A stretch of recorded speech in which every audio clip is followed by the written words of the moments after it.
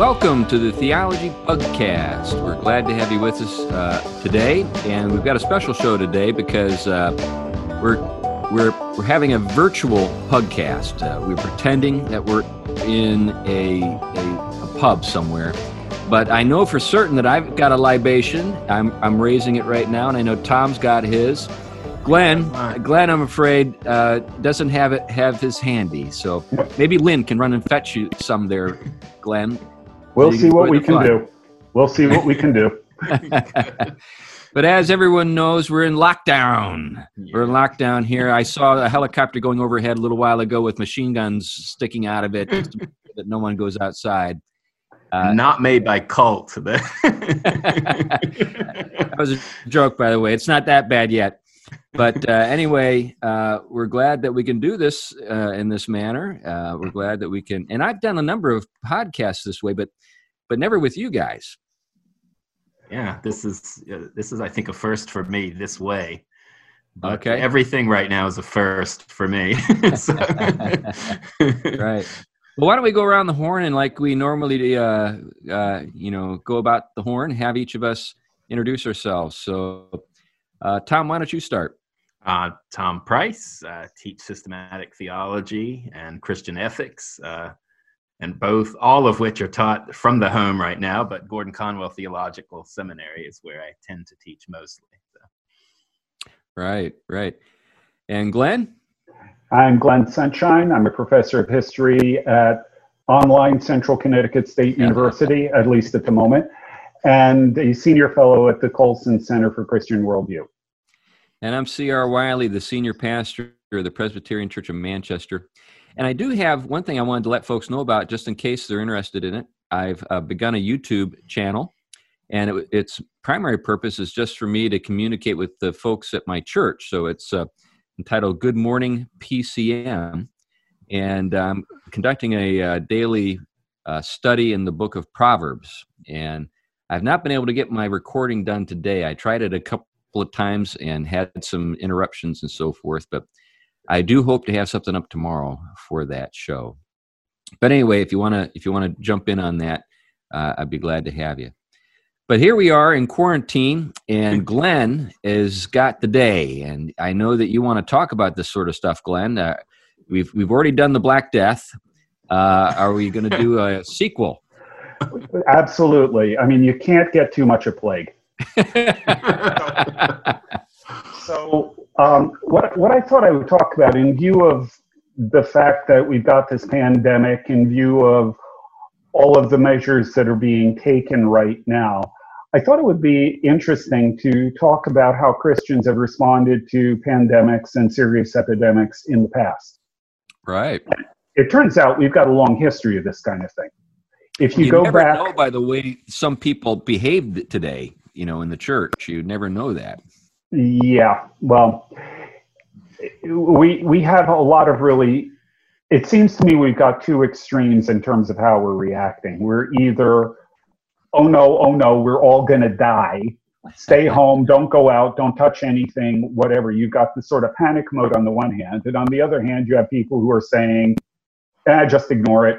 Go out, go about, do your business, do your thing. It's all just a joke anyway. And both of them are understandable responses, and both of them, I think, are really wrong, especially when you are looking at it from the perspective of how the church and how Christian leaders have handled this kind of thing in the past.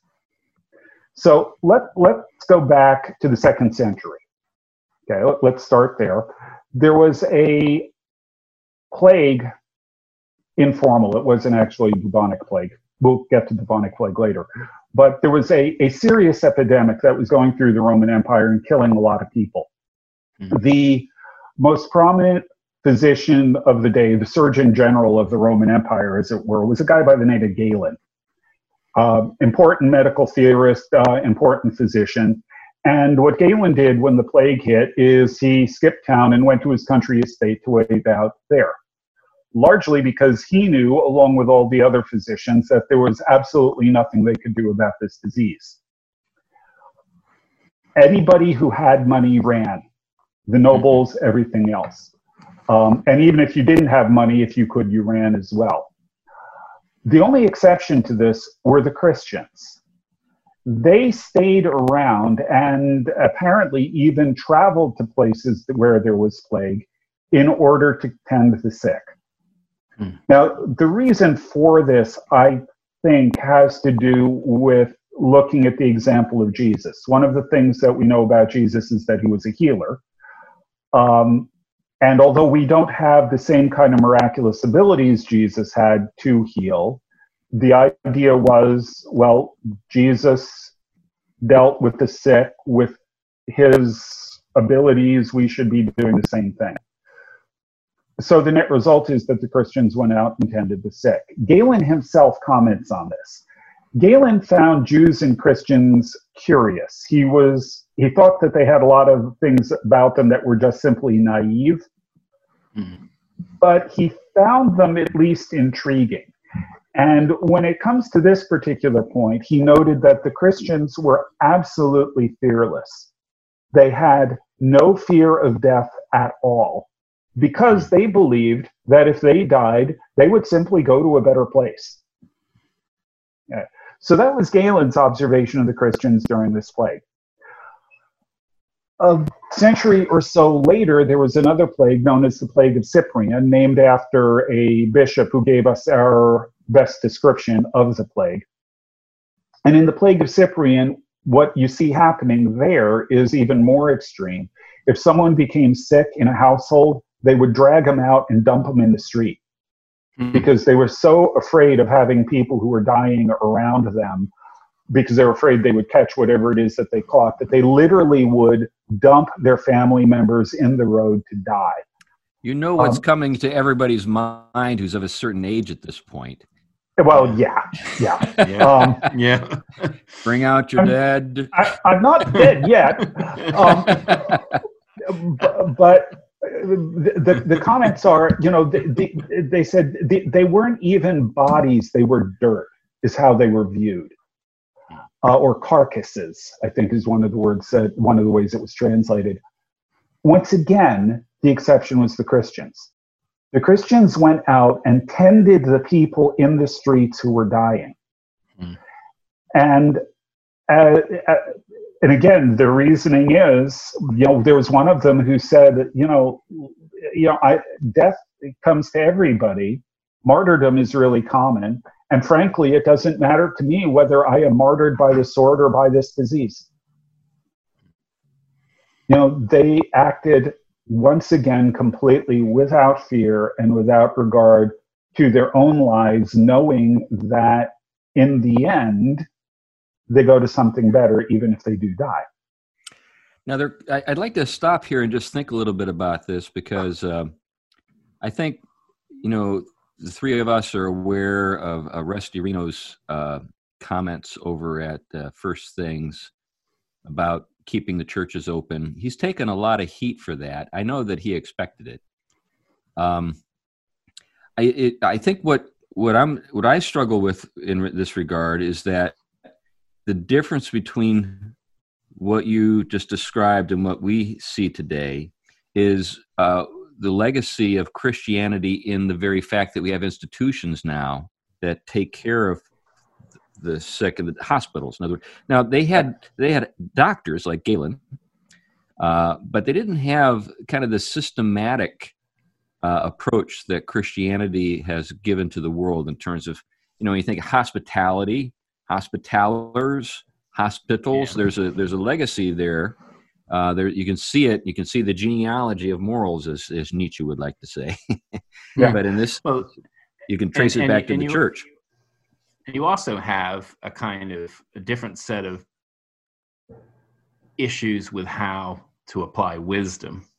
I think at a time when certain things are not going to maybe go away because of advancements with the good gifts that have come from knowledge that has increased through science and things like that. So, some people are thinking, okay, do I just wait this out a little while? Maybe a vaccine will come and I don't put my family and my neighbor at risk just to go comfort someone.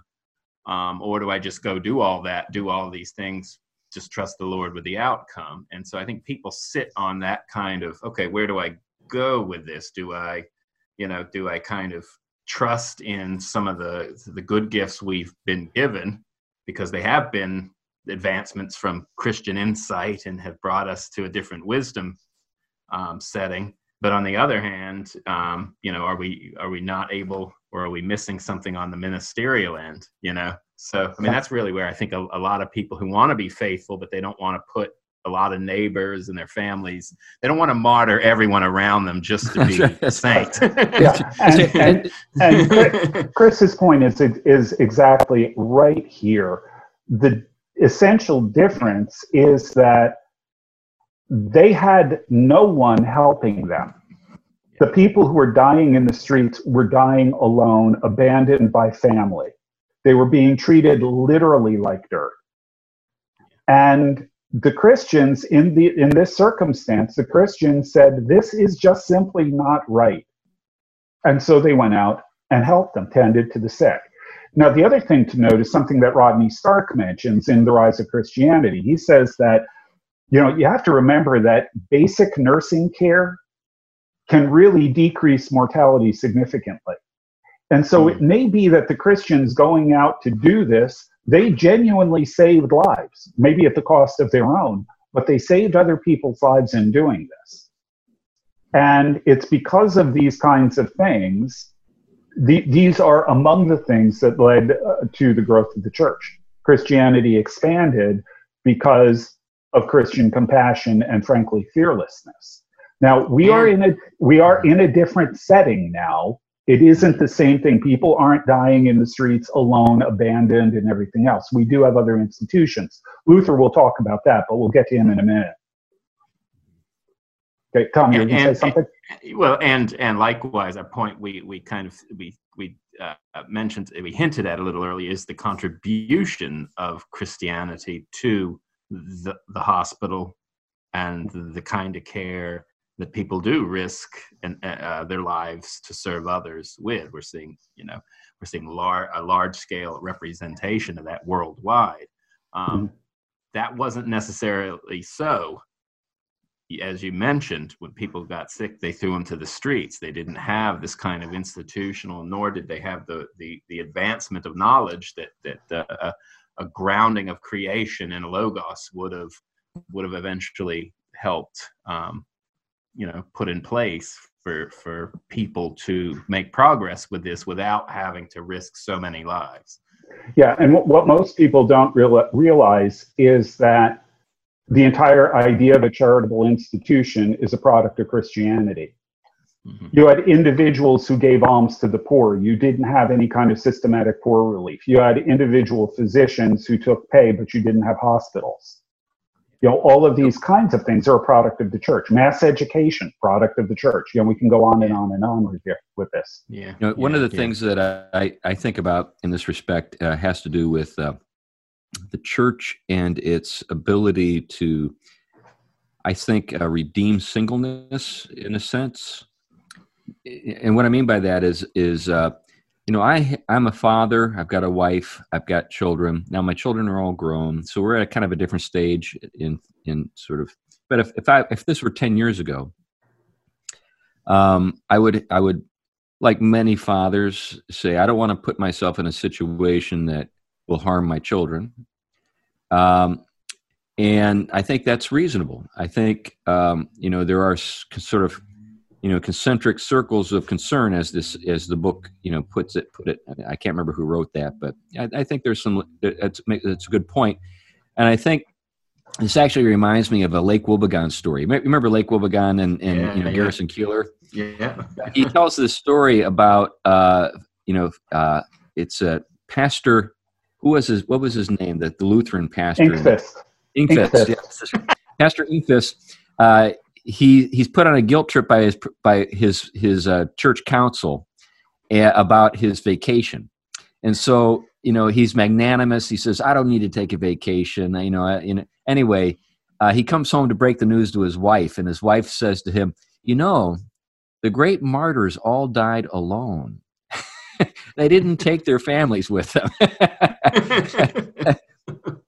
Now, at a gathering of some folks from my church and another church the other night, we had a young woman who was single, And she raised an interesting point. She said, well, there are some of us who are single who could be available if, called upon to go and visit those in need, because, we're in a different situation. We're in a position where we wouldn't have to think about our children or our husband or whatever, And I thought, that's probably the way the early church thought about this too. Yeah, I don't have any specific records that would indicate that, but it wouldn't surprise me because, the entire point, if you read Timothy about the widows were actually supported by the church specifically to go places where the male leaders couldn't go, to deal with other women and so on. That would have been outside of the acceptable sphere for men to get involved. So it wouldn't. The fact that they are already thinking in those terms, who can we tap into to do this? And they're specifically aiming at widows who don't have responsibilities, other kinds of responsibilities to family, suggests that idea may very well be one that they were following. And I think Go ahead, Tom. I was going to say, and it kind of matches the Pauline notion that, okay, in the issues of service to others, that's where he put the issue of, okay, I wish you were all like me, where I could basically die at any moment and I'm not concerned so much about the cares of the world. But then he did bless the other. It doesn't negate those that are conforming to the goods of the created order and their fulfillment, family, taking care of those who are under their immediate care and the things like that. But it does make a little more sense of what Paul is saying when he said there's a certain kind of ministry that offers a certain flexibility should death come quickly. Right. And I think, everybody knows I'm Mr. Household, but I do recognize, I think, and I'm grateful for it, that hospitals, universities, those are two institutions that I don't think we'd have if we didn't have, monks and single people serving, to help found those institutions and get them up and running. Yeah, that's historically observable. That's a simple historic fact. That hospitals, universities, those are the two main institutions, I think, but they were started, run, administered, all of that by celibate clergy throughout the Middle Ages. And then that becomes the foundation for the modern institutions. If you move forward, we can actually get to the era of plague. Of course, I'm anxious to do that. Have you got your plushie? No, unfortunately, I left that at home. Oh, you should have brought it. Yeah, well, actually, it's even worse than that. The plushie is under quarantine. Oh no! It's been contaminated. It's in my office on campus, and they are not letting me on campus. I can't go back and rescue him. But yeah. Well, it's a cross to bear. But there was a plague that hit it's known as Justinian's plague.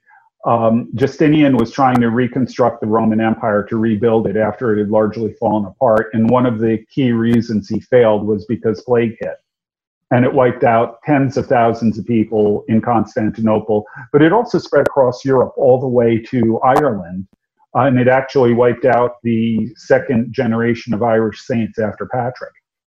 A lot of the great saints in Irish history died of plague in the 540s, I think it is.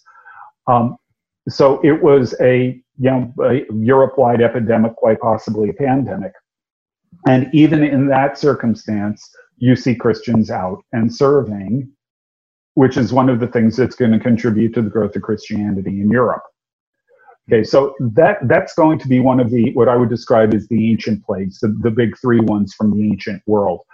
When you get to bubonic plague, the Black Death that we talked about before, Luther had some really interesting advice. Somebody asked him, is it legitimate to flee from plague? He said, well, yeah, you can do it. But he said that what he thought was the best approach and what he was going to do was he was going to follow all of the recommendations of the medical people of his day. He was going to fumigate. He was going to take whatever medicines were appropriate. He was going to do all the things that they told him to do. He was going to stay in isolation from people so that he was responsible neither for his own death nor for anyone else's. And he adds, by the way, and if it is my time to die, God will know where to find me. But he adds to that, if I am needed, if someone needs comfort or needs the sacraments or whatever, if I am needed, I will go where I am needed, because that is the service to neighbor that God has called me to. This is a very broad paraphrase here. But his point was, he isn't going to do anything that's going to take unnecessary risks, because he doesn't want to be responsible for the loss of anyone's life, his own or someone else's. But at the same point, he is not going to isolate himself to such a degree that he will fail to carry out the ministry that God has assigned to him. If it's his time to go, God will find him wherever he is. So he need have no fear in going out to minister to people who need his ministry. He won't do this unnecessarily. He won't do this irresponsibly, but he will also not hesitate to do it in the name of out of fear, or in the name of some sort of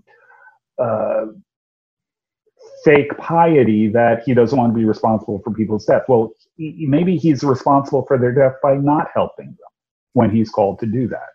All right. You know, when I think about, Luther, but also Chesterton and other really marvelous personalities from the history of the faith, you just wonder, what would those guys be like if they, or what would they have done with something like a blog, or with YouTube? How many followers would Luther have on YouTube? Well, go ahead. Yeah, I've always sort of wondered what Luther would be like on Twitter. But I guess what I'm getting at is that, we're in a situation today that's so unprecedented. Here we are, separated by miles, and we see each other, and we're talking to each other. I was on a conference call earlier today, and we had a person from Dallas. We actually had a couple of guys from Dallas. We had a guy from the United Kingdom. We had this conversation. It was in real time. There was no delays. I remember, back in the day in the late 60s, early 70s, you guys remember this. You'd say, we have a satellite connection. There'd be like Walter Cronkite. And there'd be like a 2-second delay between, people speaking to each other, and they'd be talking on top of each other. We talk on top of each other all the time. But that has nothing to do with the technology. Yes, that's right. Yeah. Well, let me just finish this thought, Tom. But I guess the thing is that here we are in a situation where we can do exactly what Luther did and still communicate, still minister. Right. Yeah. And I think one of the things that we need to be really thinking about hard right now are, we have an epidemic of loneliness in the country as it is. One of the reasons, if you actually take a look at the numbers, the people who are most likely to commit suicide are people in our demographic. And it's because, when you talk to them, when you take the surveys, you ask them, do you have friends? The answer is usually no. Mm-hmm. There is nobody that they're really connected to. There are people who are, desperately in need of, either, some form of social contact. Either by temperament or for any number of reasons. And what worries me about this is if you've got people like that, especially people who are high touch particularly, how do you actually minister to them? Do you just say, well, tough luck, you gotta just suck it up and go with it? Or do you break social distance? What do you do? One of the things we need to be thinking about is how we can use the technologies we have, even something as primitive as a telephone, to reach out to people who maybe they're not in our usual immediate circle, but who might need some sort of human connection that isn't getting it otherwise. And we've got plenty of technologies and ways of doing that now. Yeah. An interesting note, I want to follow up one thought from the Luther thing just real quick before I forget, is how much natural theology Luther was actually holding. That's a little joke, especially to the theological world, because everybody thinks the nominalist Luther got rid of it. And no, he didn't. And there's an exhibition of it. The other hand, I think, Glenn, you're right on. And I think we talked a lot about the kind of ways in which technology redefines reality, interrupts things, some of the dark side. But here's the light side of it. We're at a time in which our capacity, not in the fullest sense of embrace, but in a sense where we can both continue not to put our neighbors at risk, but widen through our imagination and the gifts of good knowledge, use technology for the glory of God. Because I do think this insight is from the Logos, which allows us to do these amazing things. And when oriented towards the other objects of love in the right way, we're not manipulating, we're actually serving. So this is a moment at which the positive side of what we talked a lot of, the negative side, can be emphasized. Here's a place where through imagination, through commitment to the full Christian vision, and then through this good grace of knowledge, we can reorient things into the service of places that has never happened before. As I said, the podcast itself blows me away. I mean, someone in the middle of Australia or at the certain points of Africa can tune in any time, the conditions being right. And here's a place where you can reach your ministry into a lonely world in places that, people are cut off. And I know because some countries like Italy and stuff have such, strict lockdown and people are on machines, they can't. But the fact that you could even make some kind of connection to another human, and if technology serves in that, then we're widening our ministry and our witness. So, and it also forces us. I also thought two other things. I don't want to be random here, but two other things came to mind in all of this. It's, Glenn, that point that kind of the bringing our focus back onto service in this context, calling someone we haven't thought about maybe, or someone we know suffering, or at least sending them a note, and anything just to keep up. But then also Chris's thing with the household. I mean, you're seeing everyone's in their house and we're seeing there's limited resources and there's jobs going away. Well, what is the perfect place to start contributing to all those things that are needed, but from the house? I don't want to go off on that tangent, but if we're in this long enough, I think all of the things we've talked about as a show are starting to show their wisdom, because in a moment of intensity like this, they conform to reality versus not. Anyway, that was a lot of stuff in one chunk of a statement. Well, I think that that people are looking for things. A couple of thoughts quickly. This whole idea. By the way, the piano in the background. My wife teaches piano from home over the internet, so she's in the other room. So if you that music you're hearing is her teaching. It adds to the aesthetic. That's right. So her business hasn't stopped at all. In fact, she's picking up students now from around the country. Nice. But the thing about this whole technology, the downside, it's powerful, and anything that's powerful in the hands of a fallen person, it can be dangerous. But that doesn't mean that that it's only oriented toward evil. It may have a kind of there may be an ease in which things could sort of slide into that. But what comes to my mind is Galadriel's words to Gimli in The Lord of the Rings. Mm-hmm. She's speaking to him, and they're about to leave Lothlorien, and as I know both of you know, that elves and dwarves don't like each other very much. And she was very suspicious of him, and he was very suspicious of her. But they kind of warm up to each other, and as they're departing, she says to him, this very regal elfin woman says to him, "May your hands flow with gold, but may gold have no hold upon you." And think about that. That's really what we're talking about when we're talking about technology. May you have the power to use the technology, but may the technology have no power over you. I think that's what we should aspire to as Christians. Yeah, yeah.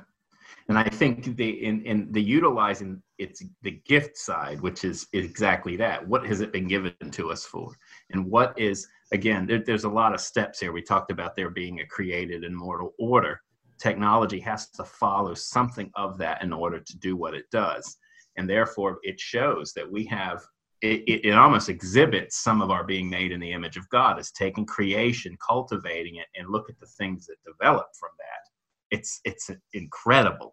I mean, talking everything from healing people through medicines to the ability through, we're not omniscient, but analogously through this medium, which is corresponding to the Logos of creation, which corresponds to the eternal Logos, we are able to connect anywhere in the world right now. And now, like you both have said, quite quickly rather than with a lot of delay. I don't doubt that probably in my youngest son's lifetime, he will see this dimensional, where the image will be Chris sitting on the couch in the living room, even though he's there. I may be ahead of the game, but I used to dream of this very thing in the 70s when I was a kid, being able to look at people and talk to them. Right. So with all that, we have that aspect of, okay, there is a good gift here. It's like gold. It's beautiful and it's a good thing.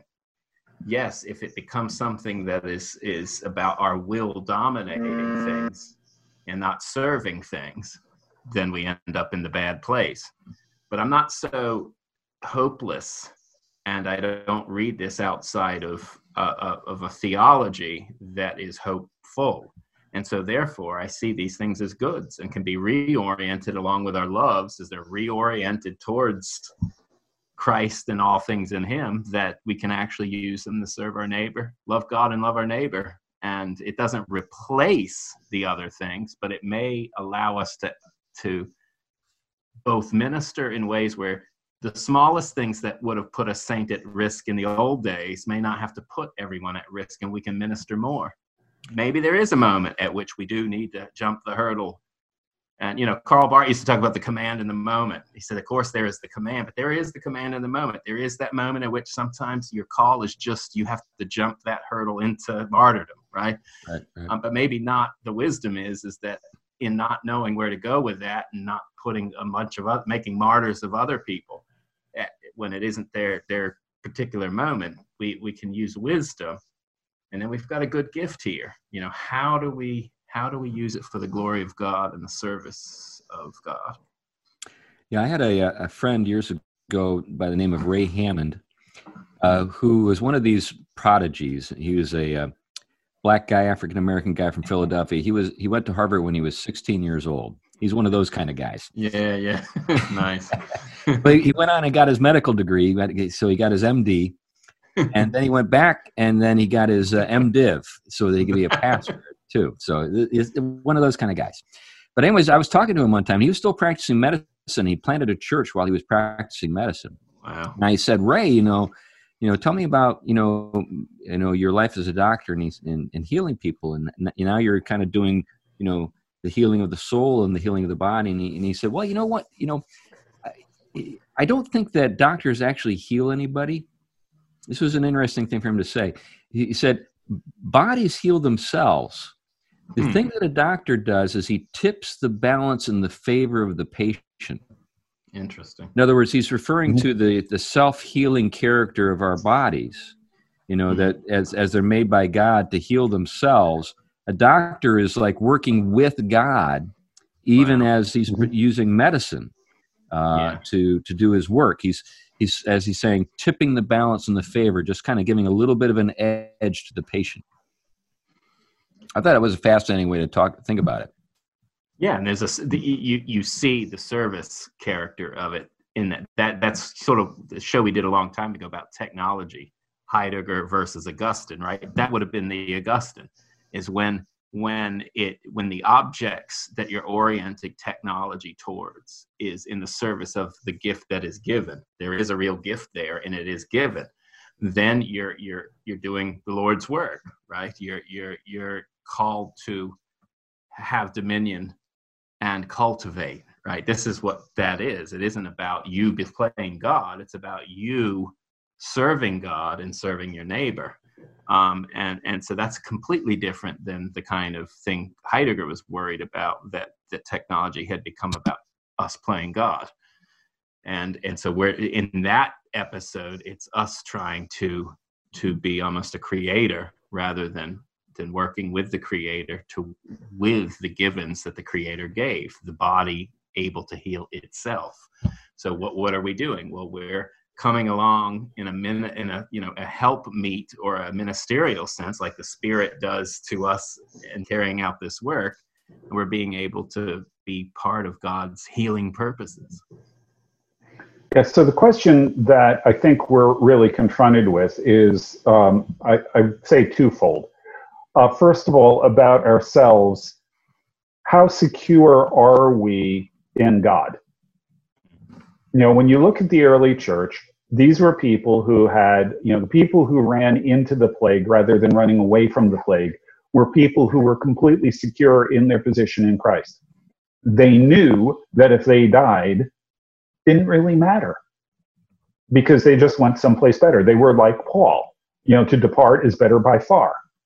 And they genuinely believed that, they genuinely lived it. And that is what enabled them to do what they were doing, with the result that, whether it's in martyrdom in the usual sense of the word or by martyrdom by disease, it didn't matter. In both cases, it served to advance the kingdom, which was their overriding priority.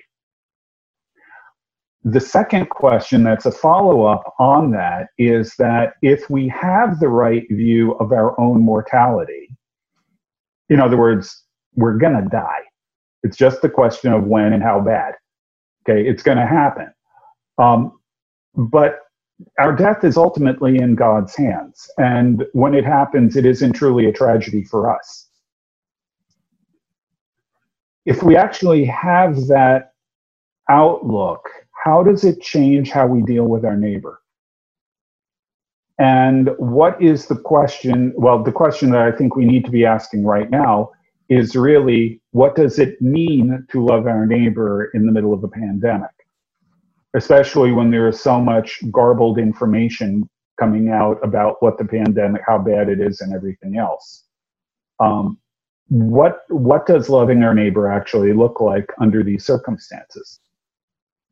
Again, starting with the foundation that, do you really have your security in God, or is your security in your life in this world? Yeah, there are a couple of things that come to mind with what you just said, Glenn.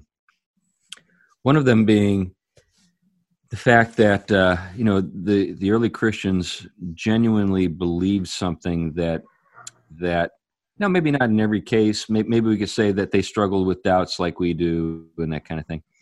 But when you have the trump card of death taken away from the enemy, whether we think of the enemy as the devil or the state or whatever, if that trump card is no longer something that could be played, you're free.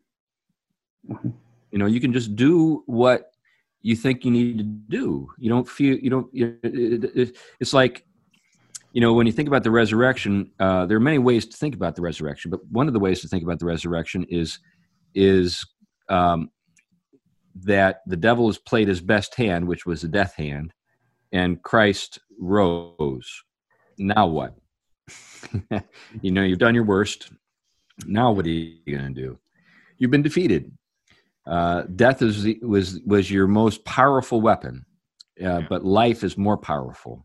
Right. So there's that, and I think that's something that if it really thoroughly saturates our way of looking at things, to mix my metaphors a little bit, I think that we're able to do what those early Christians did. They really looked at things that way. The other thing is when we talk about loving our neighbors, I go back to Paul's statements regarding the body. Like when I think about my wife is a very warm, affectionate, and likable person. And I am not as gifted in those qualities. You could have just stopped with "I am not." That's right. So like if my wife goes to somebody's house with a casserole, they open the door and smile widely and welcome her in. If I go to the house with a casserole, they call the cops. Who are you? What are you up to? What's your hidden agenda? So I think we need to be a little bit realistic about how love gets expressed through our particular gifts. Early on in my ministry, I kind of had an idea that I should behave in certain ways. And then as I observed how people responded to me, I realized, you know what, this is not working for me. This is just not working for me. I'm just not the sort of person that people can hear me say certain things or do certain things and sort of receive them well. My wife, on the other hand, they take it in the right way every time. So what does that mean? I think particularly for men who maybe are of a more intellectual sort of disposition. What does that mean for us? I'll just leave it at that and see if you guys have any thoughts. I'll let Glenn go with that.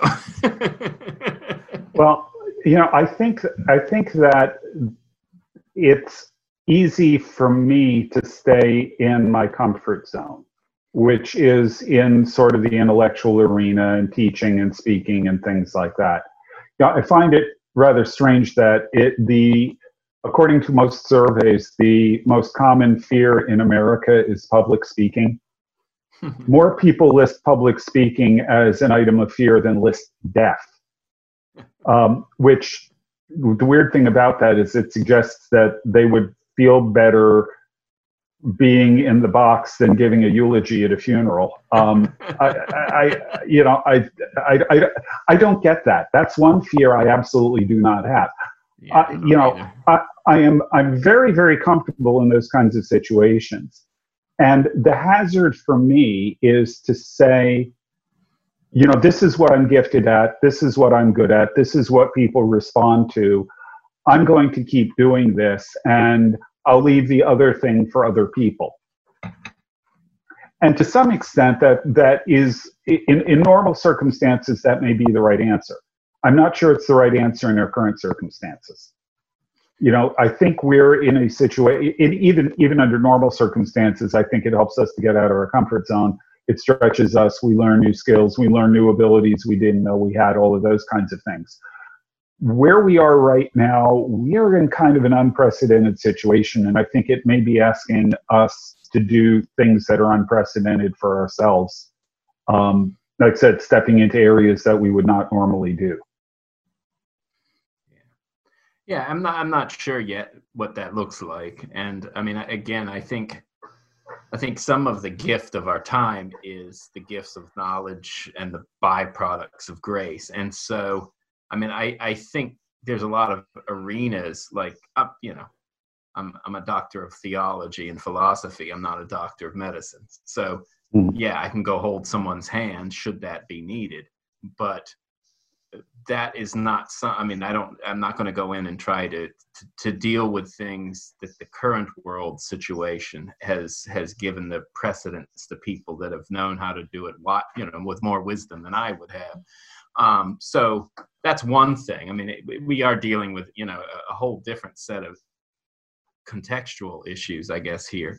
On the other hand, if your neighbor needs you in a loving way, that could take, that is always, that's not just about a plague or a situation. That's always, I mean, you don't know what happens in the middle of the night if you get a knock on the door and there's a crisis your neighbor has. Someone has a gun and they're got a child in the front yard. What do you do? I mean, that's the same question that we have.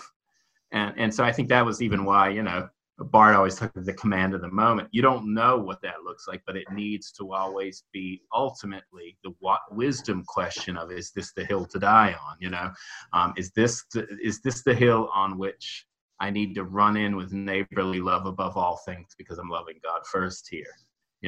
Or is it one in which my neighborly love has a different shape that has to consider different levels and the context? You do have an episode in which what are the ways in which I can be supportive of the medical community to take care of that end of things while I'm calling people who are in the hospital where they can talk or at least listen to me tell them I love them, I'm praying for them, and if they need to stay on the phone, I'm with you. That doesn't put me at risk, my family at risk, and I haven't lost anything in terms of ministry, and yet I am not pretending to care for a certain set of wounds I can't address. So, there's a lot of questions that unpacks, but I think the question isn't different than, in some senses, it's pressing, but it's not different than any moment at which there may always be that situation in which we are called to override every other concern and love our neighbor in loving God first. Okay, let me give you one example that I think is kind of remarkable. I've seen reports coming out of China that the house churches in Wuhan broke curfew to go around to minister to people and to pray for people. And whatever you may think of miracles in this day and age, a lot of people got well, with the prayers of the Wuhan church. And it was so noticeable that apparently the Chinese Communist Party actually praised the house churches for their action in violating curfew, or violating quarantine, excuse me. That's really pretty remarkable if the reports are accurate, and I've heard it from several sources. On another level, though, I'm not even thinking about the medical side of things. I'm not a medical doctor. I'm a historian. I don't even play one on TV, okay? So I'm not about to try to do any kind of medical interventions or things like that. But most of my neighbors aren't sick. Yeah. And, I've got an elderly neighbor down the block. Why can't I walk down the block, knock on their door, and say, stand 10 feet back and say, hey, just wanted to check up on you. How you doing? We're going to go to the grocery store. Do you need anything? Can we pick up anything for you? Can I pray for you? Yeah. Sure. Under normal circumstances, I would look at that and say, yeah, that would be a nice thing to do, but I would never do it. Maybe I need to do things like that. Yeah. Right. I think that's right on. And even at a time where we don't yet know what could possibly harm the 80-year-old, even if you called them and you haven't called them before first, and then said, or if you don't know their number, knock on the door, leave a note, write a letter. That's a lost art, isn't it? A handwritten letter to your neighbor that says, you know what, we're going to the store. Is there anything we can get for you? Don't worry about money. We'll take care of it if we can. Hey, that actually right there, there's a first thing, and you knock first. If you don't get an answer, you put a note there and leave your number. And those are ways. I think, Glenn, I think you're right on the money in terms of using our gifts and our imagination to serve those, especially those that are impacted heavily in this time, and as the elderly in particular. I know even, with my parents, it's hard to, they're in their 70s, mid 70s, still in a risk we're all in a risk category, but they are, according to, some of the wisdom out there right now, or knowledge out there right now. And having people do that kind of thing is a huge ministry and service of love, because it really puts comfort to them that, hey, I don't have to go bear this burden myself and put myself at a higher level of risk when others can't. And again, Chris, you tapped in earlier, a lot of the single people in particular who don't necessarily have family around, but they want to be doing something for others. Otherwise, they're just sitting in self-isolation. Right. Here's a ministry, grabbing, what you can and helping people. I'm sure the church would be, all of the churches we're a part of would be first at the forefront of wanting to help find ways to help get resources together to help people in that area. Yeah, I think. In fact, I remember hearing something. I think it was from Finland, where elderly people were being kind of matched up with single younger people.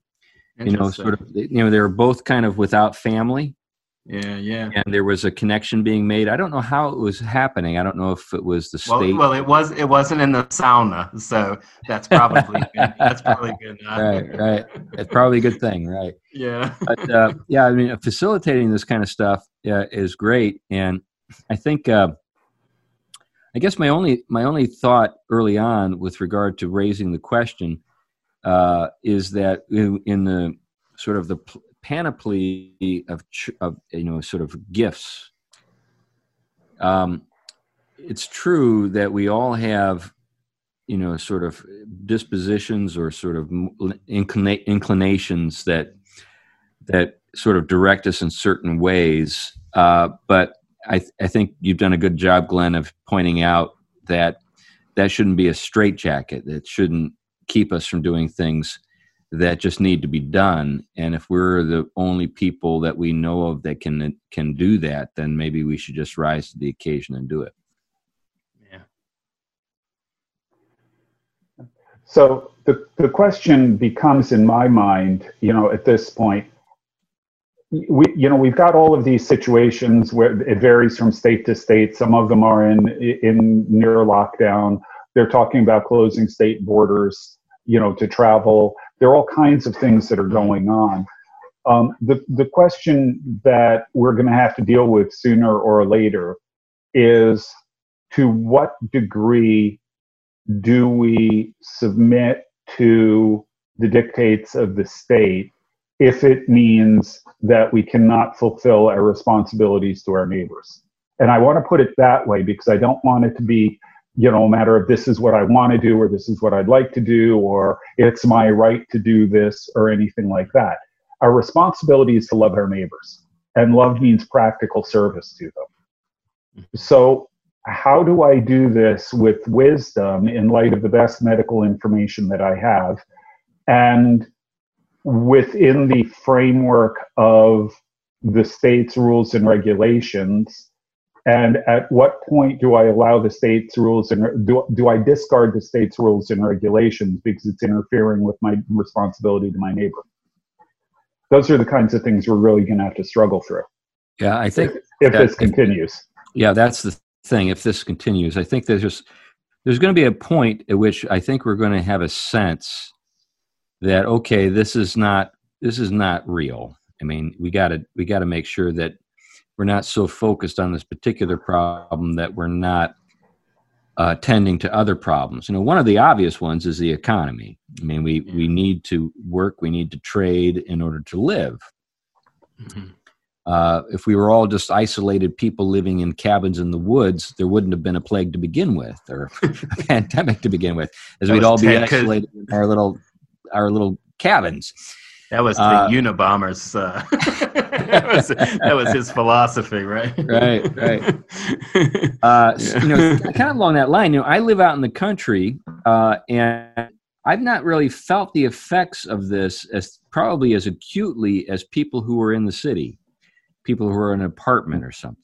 People who in those situations probably are feeling much more cabin fever, just stir crazy, so forth. I can go outside and take a nice walk around my 3 acres, get out in the sun and whatever. I'm planting my garden. I'm doing these different things.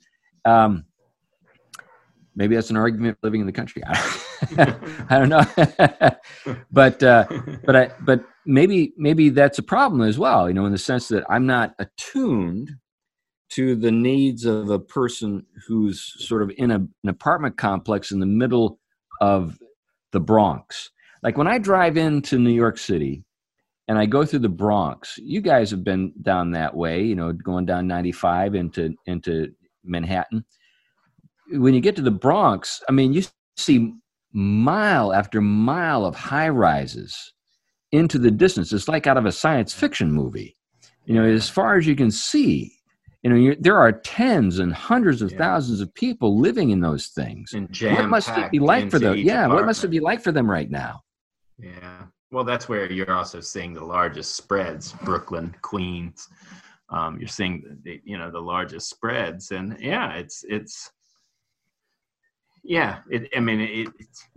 so many things that, the other shows we've dealt with and the kind of things we've been on to about, the questionability of certain kind of forms of life and the way, and this is a case at which it reveals the kind of way in which finitude is matched by, the reality of things. And so here we're starting to see those places impacted in ways that other places are not, and things like that. And that's going to be a very different ministerial question, I think.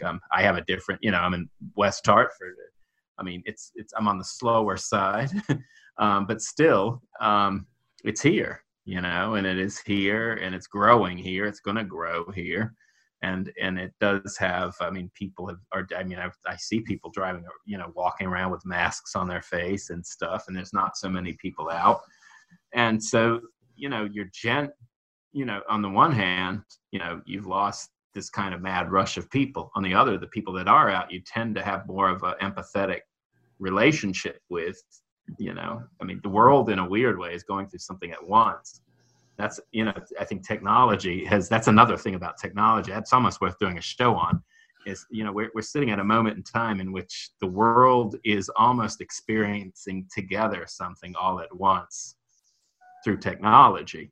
Other generations experienced it in their own place, their own culture, their own form. We're still doing that, but because technology has lifted us to a different place. I know what's going on in Italy, and I know what's going on in Spain. Someone in Ireland years ago affected by something may not have any clue of most of that. It just showed up in their neighborhood, and that was it. And then what does this mean too? And what is the significance? And then how do we have a ministerial outreach that is both particular, local, or neighborhood, but also we can reach our hand into other pockets of the world and be a neighbor in ways we couldn't be. So there's a lot of questions this kind of raises. Yeah, one of those things, as a pastor, our church functions on a face-to-face sort of, proximity basis. That's how local churches work. And I've been a strong advocate over the years of the primacy of that. One of the things that has kind of repelled me. Sorry about the guys on the motorcycles in the background there. So we don't even have that here yet. It's coming. But I live in an area where I deal with that, and I deal with gunfire every day. I live in a part of this might surprise people who are listening to the show. I live in Connecticut, but I live in a part of Connecticut where people are doing a target practice. I'm not exaggerating. Every day, I've got neighbors who target practice every day. Freaks my dog out. But anyway, getting back to my point. For me, I have two lives. I've got my face-to-face sort of world, the people that I see on a regular basis, and both of you are part of that. But you're also sort of in a paradoxical way a part of my other life, which is my virtual life. I'm interacting with people around the world. I just got a note today from Warsaw, Poland, a guy who's listening to my YouTube channel. and telling me what he thought about it and so forth. But in terms of the people that I interact with on a face-to-face basis, if I were to say that, they would their eyes would glaze over. They wouldn't understand what I was talking about. They wouldn't know how to relate to it. They might even think that I was sort of bragging or something. But it's not about that. So I live these two lives. So one of my lives has not been interrupted at all. This virtual technology life is actually expanded. Whereas the proximate, sort of life of, human contact has completely sort of been reduced to my wife and my daughter at the moment. Not even my son and my daughter-in-law who live 3 miles away. We don't even see them, face to face. So it's weird. It's just really weird. Yeah. Yeah. One of the things that I've got to figure out what to do with this, I'm in touch with a guy via Facebook whom I've never met personally, but he's living in the Philippines.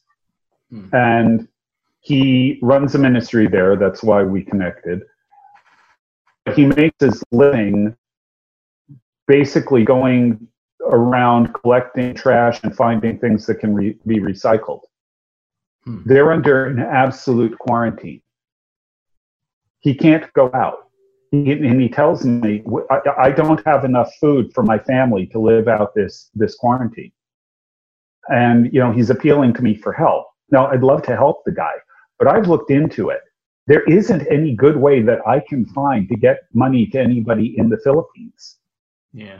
I mean, I've got a friend who actually runs a business where it's an import. He imports things from the Philippines. Okay. And he got his last shipment in and sent the money to the guy. But because of the quarantine, the guy can't even go collect the money. So what do you do under these circumstances? How do you help? What exactly is my responsibility here? And how do I begin to meet it? I don't even know where to start on this one. So in a sense, our world is expanding, but at the same time, it creates relationships that I would like to engage in, but the limitations imposed on me make it impossible even to see that this guy's kids get fed. Yeah. And that it does open up a whole new set of complexities for the church. And how do you work that out? Is there ways to have outreaches to any churches there? Do those churches have connections to any churches here? Is there a way, these are the kind of questions I think that this, the shape of the moment that we have asks these questions. And you're right, that immediate particular need has to be addressed. We have to find ways to do it. They may not be within our reach, but they definitely open the door to ways of finding avenues to address them. I mean, I think that's another thing. There's so many things that come to mind when, you're talking, we have now a global reach through technology into things. And ministry spreads beyond our house and our neighborhood. I mean, we need to be there. We need to do that. But there's also this world in which we're reaching into neighborhoods all around the world. And this is the time we've been given. So what do we do with it? How do we connect with the church in its widest sense, Christians in the widest sense, and use the wisdom we've been given by God to minister into these places that otherwise we have no reach. I mean, I don't have reach, I can't put an arm in there, and yet I want to help. And yet maybe providentially there are, there's a stream of things that are in place to start addressing that. Yeah, I think one of the things that we're going to discover if this continues is kind of the tipping point. Yeah. Or, when civil disobedience is in the interest of people as opposed to being, against their interests. Like at the moment, I think that cooperating with the authorities is in everyone's interest. Yeah. But if this were to go on for like 6 months, there'd be a point where we'd say, you know what, it's just not working. Yeah. I just need to get out there and do what I can or whatever, But I think where I'm from in the South, they'd be like, you know what, I'd rather die than be stuck in the house like this. Yeah, there'd be that. But I also think there would be just a sense of like, okay, that's enough. We're just going to play this thing out and we're just going to do what we need to do. And that's going to, initially there'll be a kind of like, a sense that maybe this isn't the right time or maybe it is. But then there'll be like a sense, I would think, of just sort of like a common sort of understanding that, we got to do what we got to do. We're not anywhere near that. I mean, we're only about a week or two into this. But, we're looking at, in Connecticut, we're all in Connecticut. We're, according to the governor, according to the executive order, we're not supposed to have church until the end of April. Wow. We're not supposed to meet. That's what, now they might revise that. There might be a change, so forth. But that's what we're dealing with now, anyway. Yeah. Well, we're getting to the point where we should probably wrap this up. Anything you want to say in conclusion, Tom? No, great topic. I'm sure Glenn's got a lot more to say. I know he's also been working on this quite heavily. Next week, I'm going to follow it up with a few different themes. They'll be related, but they'll go in a little bit of a different direction. But they'll be continuous. How do we raise the wisdom question for our time and the way in which we live out our faith? We're pressing on. This has also been a first. Thanks for being patient with us. It's a little strange not being able to, reach over and slap each other like we do each week. But maybe this will be posted. You can see us for once, so that's nice. Anything you want to say, Glenn, as we wrap up? Yeah, we'd originally planned to record this tomorrow, which meant that I didn't have a beer on hand, and so I do apologize. But along with that, one of the things that I think is also worth considering at some point is the issue that you raised. What do you do when we can't meet in churches? There, is a virtual church the equivalent under the circumstances of a real church? Or ought we to be thinking about encouraging a kind of house church model, at least on a temporary basis, and providing training and equipping to help people do that? That's a whole different direction, though. Yeah. Right now in our church, we've been focused on helping families do family worship. We provide a family worship bulletin, and we provide the sermon by one of our pastors, in the form of a video.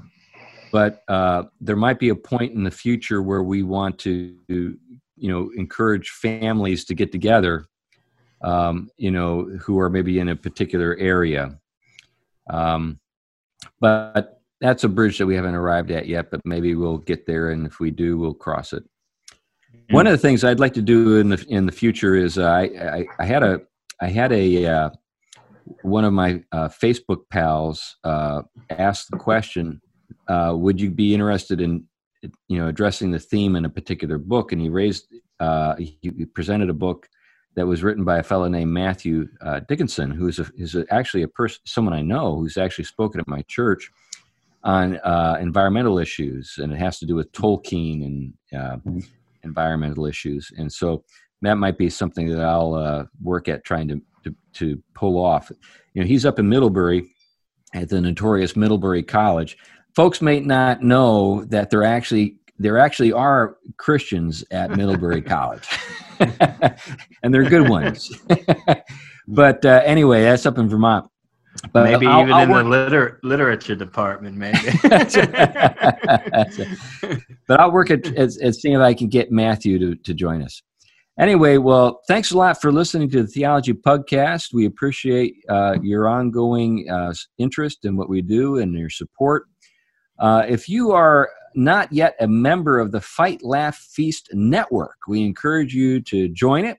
If you do join it and you want to support the work of the Fight, Laugh, Feast Network, you can actually designate the Theology Podcast as your beneficiary. And if you did that, using their pint mugs. Hey, there it is. There it is. Yes, there it is. If you do that, we'd be grateful. We're a member of the Fight, Laugh, Feast Network. You might be listening to us maybe at Spotify or on Amazon, or not Amazon, but on iTunes. We're not there yet, right? or any other number. I think there are like about 12 different platforms that we're on. And but if you would consider downloading the app for your phone for the Fight, Laugh, Feast Network. If you just go to your app provider on Android or on iPhone, you can find the FLF or Fight, Laugh, Feast Network there and download the app. We're encouraging people to do that because we live in a day of deplatforming people or deplatforming programs.